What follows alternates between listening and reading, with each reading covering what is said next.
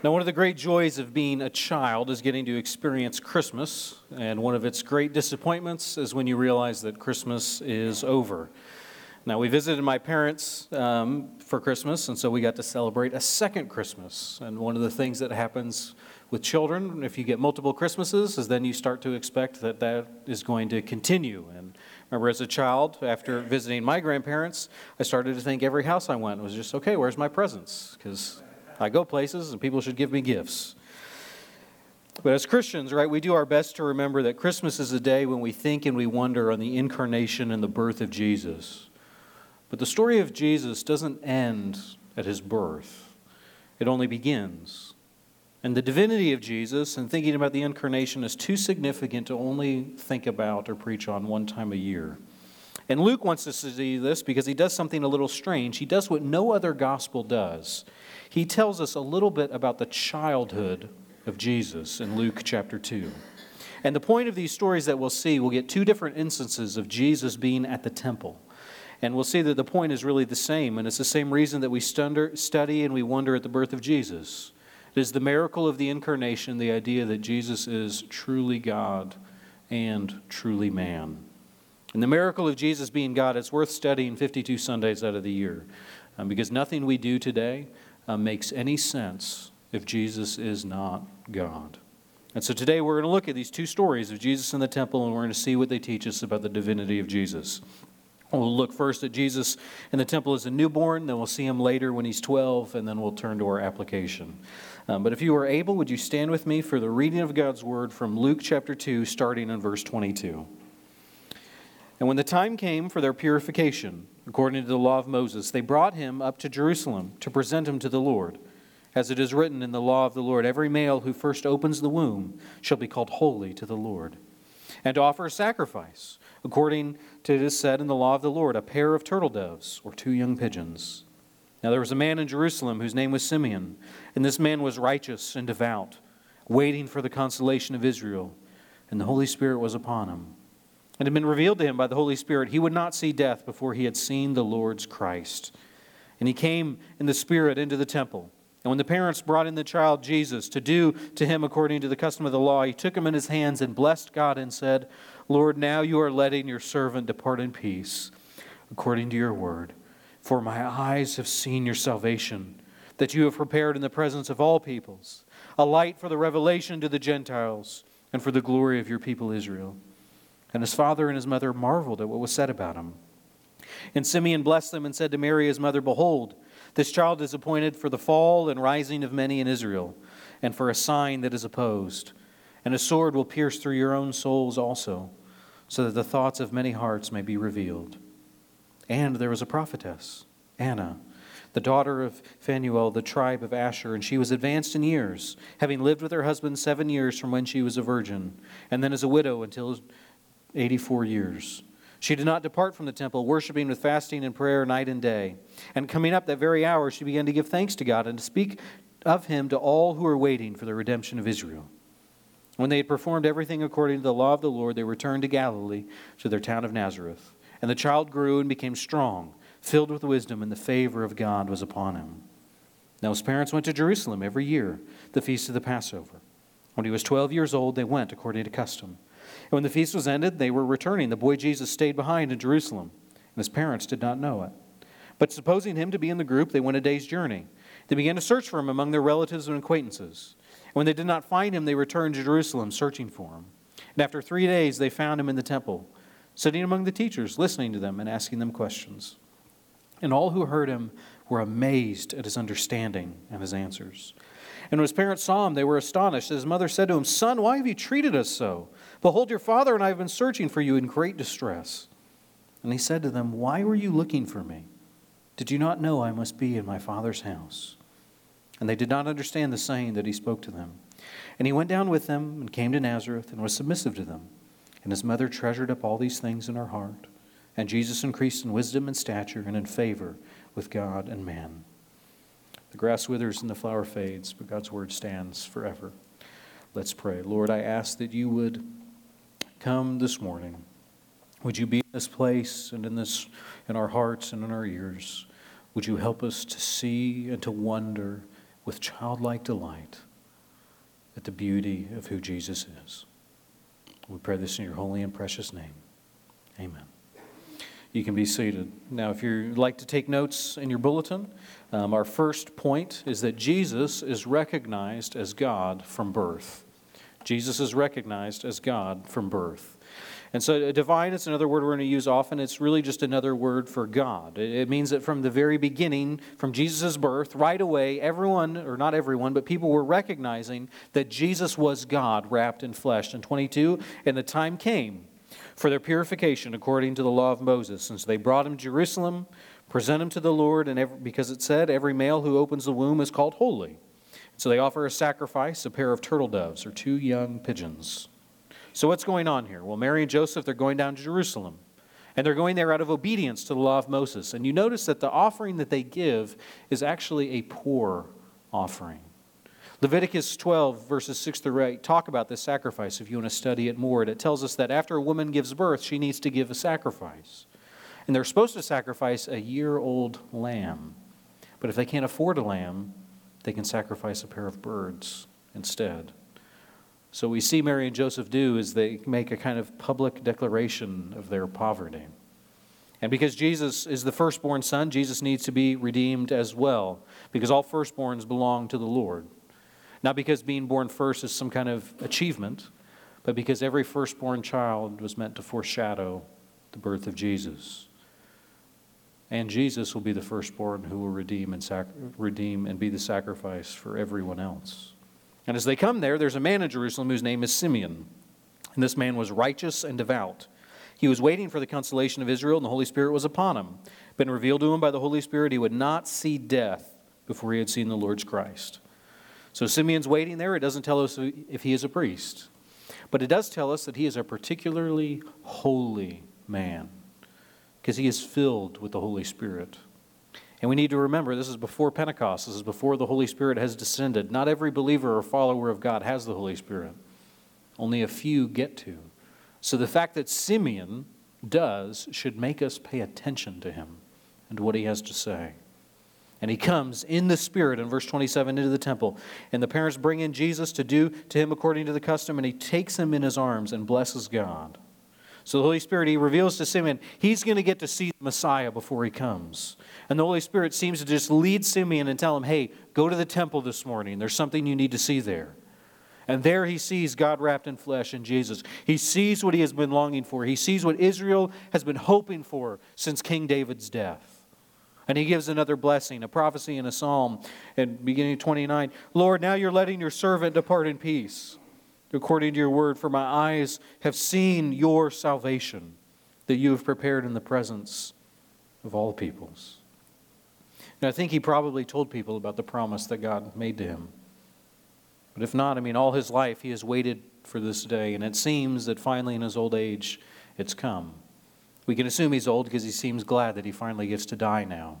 So he's probably been holding on and hanging on and waiting and wondering, watching as his body breaks down and ages slowly, just waiting to see God's promise come true. And now it does. And he declares that he has got to see his salvation. He is one more person in a long line declaring that Jesus is God, that Jesus is what God has prepared since the beginning of the world. And in 32, he is a light for revelation to the Gentiles and for the glory of your people Israel. It's amazing to see what Simeon prophesies. He says that Jesus comes not just to save Israel, but all the world. It's shocking that Simeon would say this already. It'd be shocking for the Jews who heard it. But God wants us to know that from the very beginning, the plan has always been that Jesus would save even the Gentiles. That wasn't something that happened later at Pentecost and Acts and Paul. Saving the whole world has always been part of God's plan. 34, and his father and his mother, they marvel at what was said about him. And Simeon blessed them and said to Mary his mother, behold, this child is appointed for the fall and rising of many in Israel, and for a sign that is opposed. And a sword will pierce through your soul also, so that the thoughts of many hearts will be revealed. Now there's a lot to unpack in those verses, but first you notice his parents seem to recognize the significance of Simeon's words. They marvel once again, as they have been, that person after person is saying that Jesus is God and that Jesus is the Messiah. But Simeon also says something somber along with it. He says not everyone is going to receive Jesus, that some are going to oppose him. Some will rise up in salvation because they accept Jesus as God and Messiah, and some will fall in judgment because they reject him. Not everyone accepts that Jesus is God. Not even today. There are many who will call themselves Christians who deny his divinity, because Jesus has always been divisive. And I think this mention of the sword piercing their souls or their hearts is a reference to the cross. It's the fact that their Son, the God-man, the Messiah, Jesus, their Savior, will have to die. And this will devastate not just Mary as a mother, but all of his disciples and many of his followers who flee in terror at his death. And we know Jesus will reveal everyone's thoughts. Throughout his ministry, he always seems to know what everyone is thinking, and he can always outsmart them. But I think some of this sword piercing too is not just with Jesus' death, but it has to do with the idea of Jesus being God. And this will force people to have to decide, what do we think about him? Do we really believe him? Will we accept him and worship him as God, or will we reject him and will we kill him?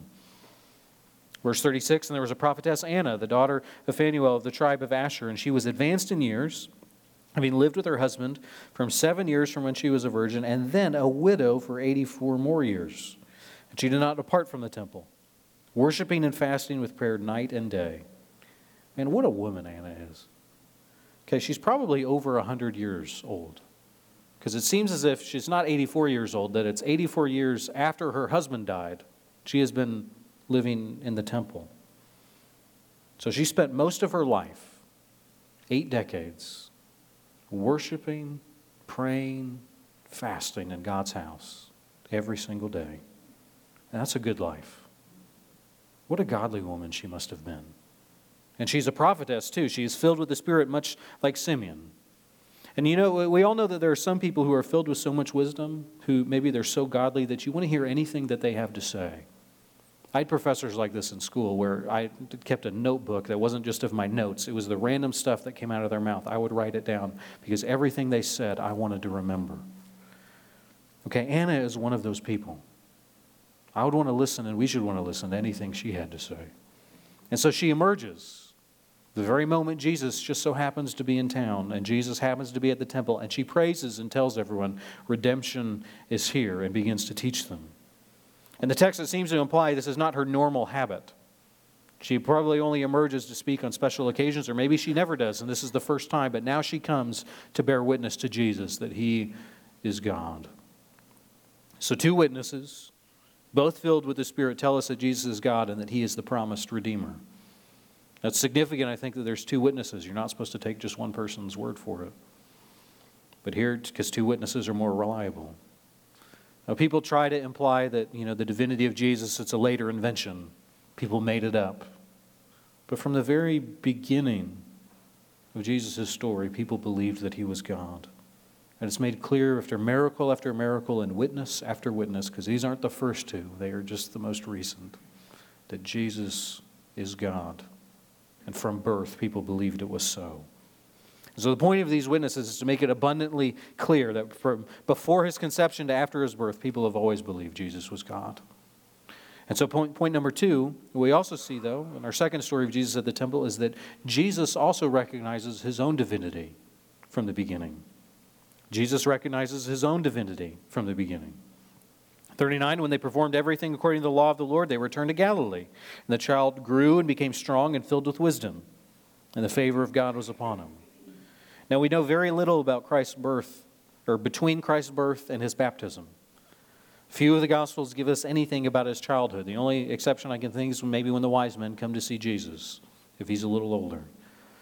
But what we see is that Jesus grows much like any other human would. God's favor is on him in a special way because he's God, and he knows he's God. And here Luke does something significant. Here we get to see Jesus at 12 years old. 41, his parents go to Jerusalem every single year for the Feast of Passover. And when he was 12, they go according to custom.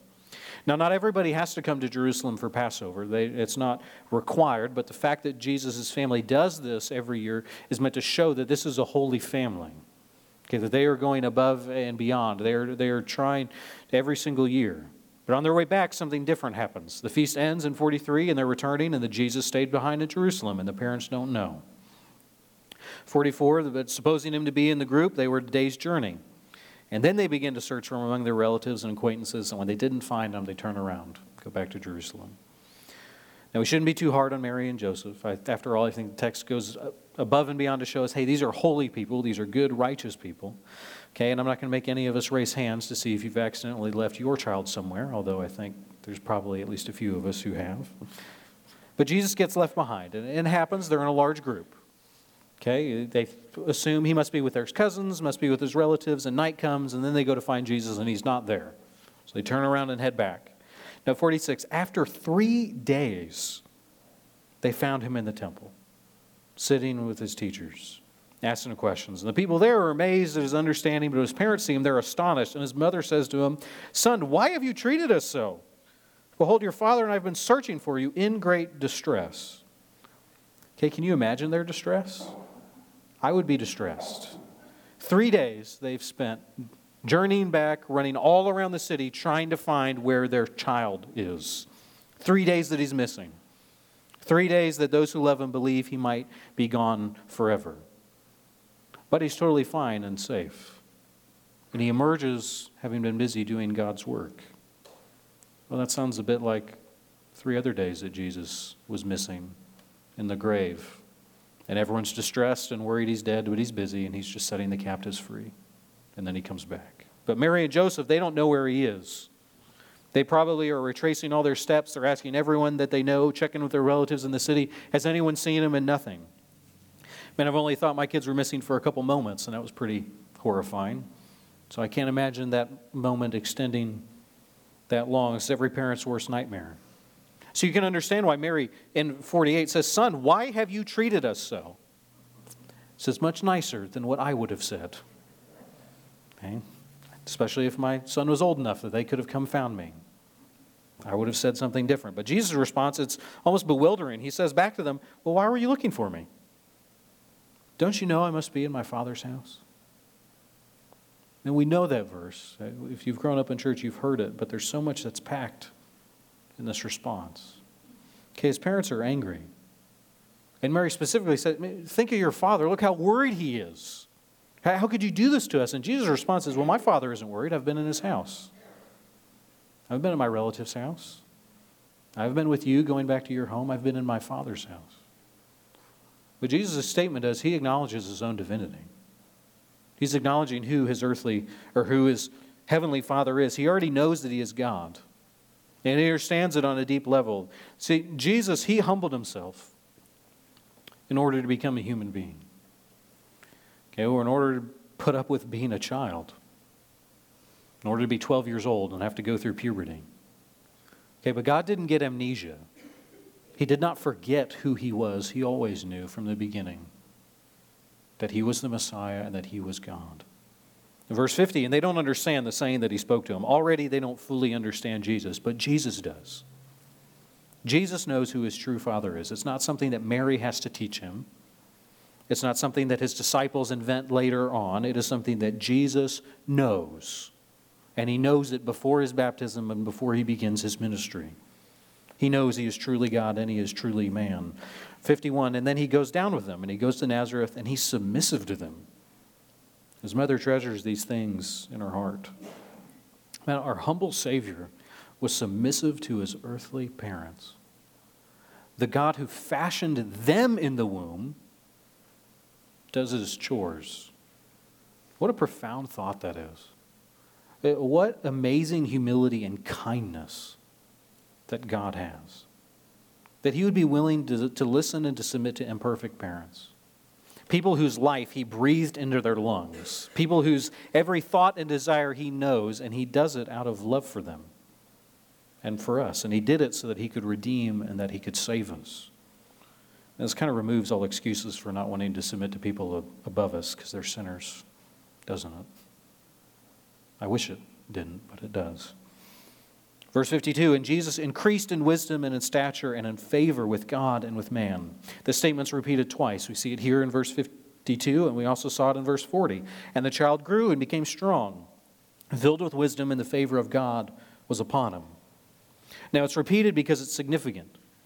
Now, these verses seem fairly straightforward. They're not difficult to understand what they mean. You don't have to read the Greek to quite get it. But we do have to be a little wary, because they're theologically rich, but we can also be a little misunderstood. They tell us plainly that Jesus grew much like any other human does. He started as a newborn, and newborns can't do very much, can they? In fact, as they get older, kids can't really do very much on their own. They need help feeding themselves. They need help getting dressed. They need help going to the bathroom. Okay, we just started potty training Grant this weekend, because you have to teach them how to do that. They don't know how to do that, and it's a messy thing. They need help going to sleep. They really need help with everything. And the wonder of parenting is really every step of growth is incredible to see. Every new word that they learn, every new thing that they can do, the time that they stop falling over all the time and can walk normally. It's amazing. Each small moment of independence is beautiful, but they all kind of take time, don't they? Okay, what this verses tell us is that Jesus had to go through all of that too. Okay, he didn't skip any parts of being human. He wasn't just born and then emerged and then started his ministry and then went to the cross. Okay, he started as a newborn, and then he had to do what newborns did. He didn't skip being a baby. He didn't skip being a toddler. He didn't even skip puberty, even though all of us would have if we could choose. None of us would do some of these things again. Maybe some things we would, and some we wouldn't. But instead, he slowly grew. Each year he got a little taller. Each year his muscles got a little stronger, and each year his brain started to develop much like our human brains do. But this is where we have to be very careful.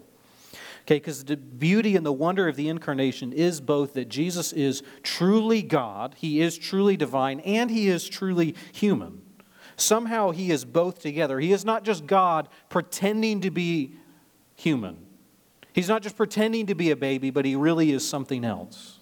He really is. He's not pretending not to talk or not being able to walk. He experienced all that we do. And he willingly accepted the limitation of our human bodies, and how slow that they grow, and how frustrating that they are. I can't imagine how limiting it felt for God himself to have to put on one of these bodies. And yet he does, and he experienced it as God. But we have to be careful, right, when we discuss kind of this mystery of Jesus, because we don't want to so overemphasize the divinity of Jesus that we make it seem like he's not really human, or as if he was just pretending to be human. And we also can't overemphasize his humanity so much that we then make it seem like he's not really God. Because if you overemphasize either of them, you're going to get into serious trouble. Because Jesus is both, and he has to be both in order to be our Savior. In order for his life and his death and his resurrection to mean anything, he has to be both God and man. If he's only man, he's not the perfect sacrifice. He can't die for us. And if he's only God, well, he's not a good sacrifice either. He's not one of us. He's something different. So all of the birth, life, and death and resurrection of Jesus, they're totally meaningless if he is not truly God and truly man, but he is. And he is both. So these verses, they can't mean, as some would suppose, well, Jesus grows and he kind of becomes God. He didn't start off as a human being and then turn into God over time. From his conception and from before his birth, he was truly God and truly man. But it can be confusing to try and put it together. You may notice too, I try to say that God's truly God and truly man instead of fully God and fully man. I'm doing that intentionally, not because I think that's wrong. It's just, for me, I think it's a more helpful way to think about and to wrap our minds around this mystery. Because Jesus is really God. Jesus really is a human being. And when I hear fully or 100%, I start to think percentages and go 100% plus together. I don't know, how does that work? And I'm not good at math. Okay, so I just get confused. And so instead, I just like to say truly. And I mean the same thing, but it makes more sense to me. And now, this might seem like a weird theological rabbit trail, and I'm sorry. But the divinity and the humanity of Jesus is at the center of our faith. It is at the core of it. Okay, if Jesus isn't truly God, if he's not truly divine, he's not truly human, we're wasting our time and we should all go home and sleep in. This is something that we have to get right. But at the end of the day, too, the incarnation is not a math problem where you got to figure out percentages. And it's a mystery that we should ponder. So if you don't fully get it, that's okay. Keep pondering it. Treasure it in your heart like Mary. All week long, I've just been meditating and thinking on the fact that Jesus was a child and he submitted to his parents.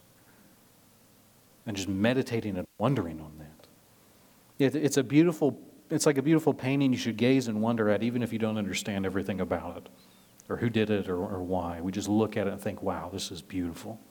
That's how we should treat the incarnation. And so ultimately, the question for us is whether or not we're going to believe what Jesus believed about himself. So point number 3 is, do you recognize Jesus' divinity? Do you recognize Jesus' divinity? This is the question that we have to grapple with. It's the most important question this passage asks. It's the most important question, I think, in the whole universe. It's really the only question that matters. Simeon told Mary that many were going to reject Jesus. That they wouldn't reject him because they didn't like his teachings. Because the message of the kingdom of God is not just that people need to be kind to each other. People should just love each other. Just get along, guys. People didn't hate Jesus because he worked miracles and they were jealous. That was part of it. People ultimately rejected Jesus because he claimed to be God. And that's a claim you have to deal with. You can't halfway accept Jesus. You got to decide, is he God or is he not? Because if he's God, we got to obey him. And if he's God, we owe him everything. If he's not God, he's a liar or a lunatic, as kind of C.S. Lewis famously said. But we do have to famously deal with his claims. Not the claims of Jesus' disciples generations later, but the claim that some would say, but the claims that Jesus himself makes and knows from the very beginning. So do you believe that Jesus is God? Do you believe the testimony of the witnesses of Simeon and Anna? Do you believe the testimony of Luke? Testimony of the angel Gabriel? Testimony of the entire heavenly host? The testimony of the shepherds? Testimony of the star and the 3 wise men, the testimony of Jesus' own mouth, testimony of all the scriptures, the apostles and disciples of Jesus. Do you believe? Do you believe that Jesus is God? There's a multitude of witnesses throughout all of the ages who stand up in the heavens now and testify, Jesus is God. Do we hear their voices and will we believe? Because Jesus came down as God to save us. But we have to receive him as God. It's the entire foundation of our faith. It's why we call ourselves Christians. Not just because we thought he was cool, but we think that Jesus is God and we worship him. So if you're not a Christian this morning, well, I invite you to accept the testimony of Jesus. Believe that he is God. Come and experience salvation. Come home was that song that we just sang. Because it's available to any who would come. Jesus came and did all this to save and redeem broken people. Sinners who are lost. Those who think that they are too far gone. Those who barely understand the Bible when they read it. You don't have to get everything right, every point of theology. We'll help you there. But you do got to believe that Jesus is God. And if you don't believe that he's God, well, don't waste your time. Stop calling yourself a Christian. Now, if you are a Christian, we too have to recognize Jesus' divinity. Don't stop and go, okay, well, yeah, Pastor, I believe Jesus is God. I'm good. Okay, we'll recognize his divinity not just with our words, but with our deeds, with what we do, with how we live, that we would live as if we really believe that Jesus is God, that we would read his words as if they are the spoken words of God. After all, this is one of the reasons that we stand when we read God's word. Not just because we think it's a cool book, but because it's a way to remind us that God is speaking, and we should listen, we should act like it. Don't treat Jesus like we treat our favorite sports team. Cheer for him sometimes when it's going well, and maybe we just ignore it and turn it off if it's not going how we want. We need to treat him as if he was God. Far too many Christians are happy to recognize Jesus as God with their mouths, but they fail to recognize him as God with their actions. Would that not be so with us? Where we've been this morning, we're just talking about Jesus being God. He's recognized as God from birth. Jesus recognizes himself as divine from birth. And do you recognize Jesus' divinity? So all of us need to make a decision, as we should every day, and then we should live like we actually believe it. don't you bow your heads with me and I'll invite our worship team to come up. Lord, I thank you that you came. That even though you are God, you are willing to come and become one of us.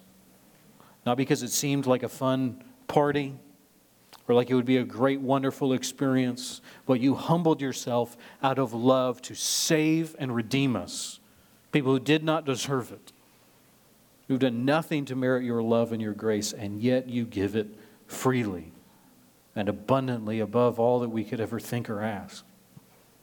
Lord, thank you. Lord, would we recognize how big of a miracle that is? Lord, would you forgive us for ever being bored by the idea that you are God?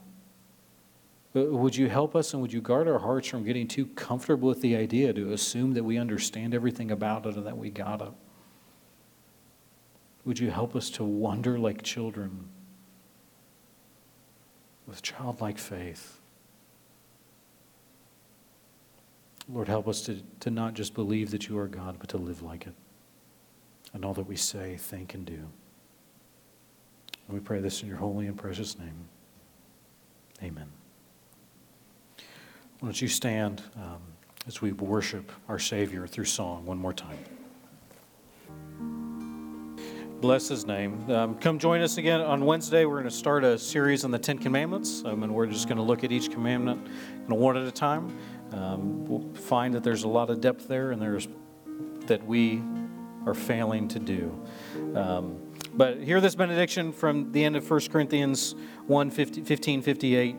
Therefore, my beloved brothers and sisters, be steadfast and immovable, always abounding in the work of the Lord, knowing that in the Lord your labor is not in vain. God bless you. Go in peace.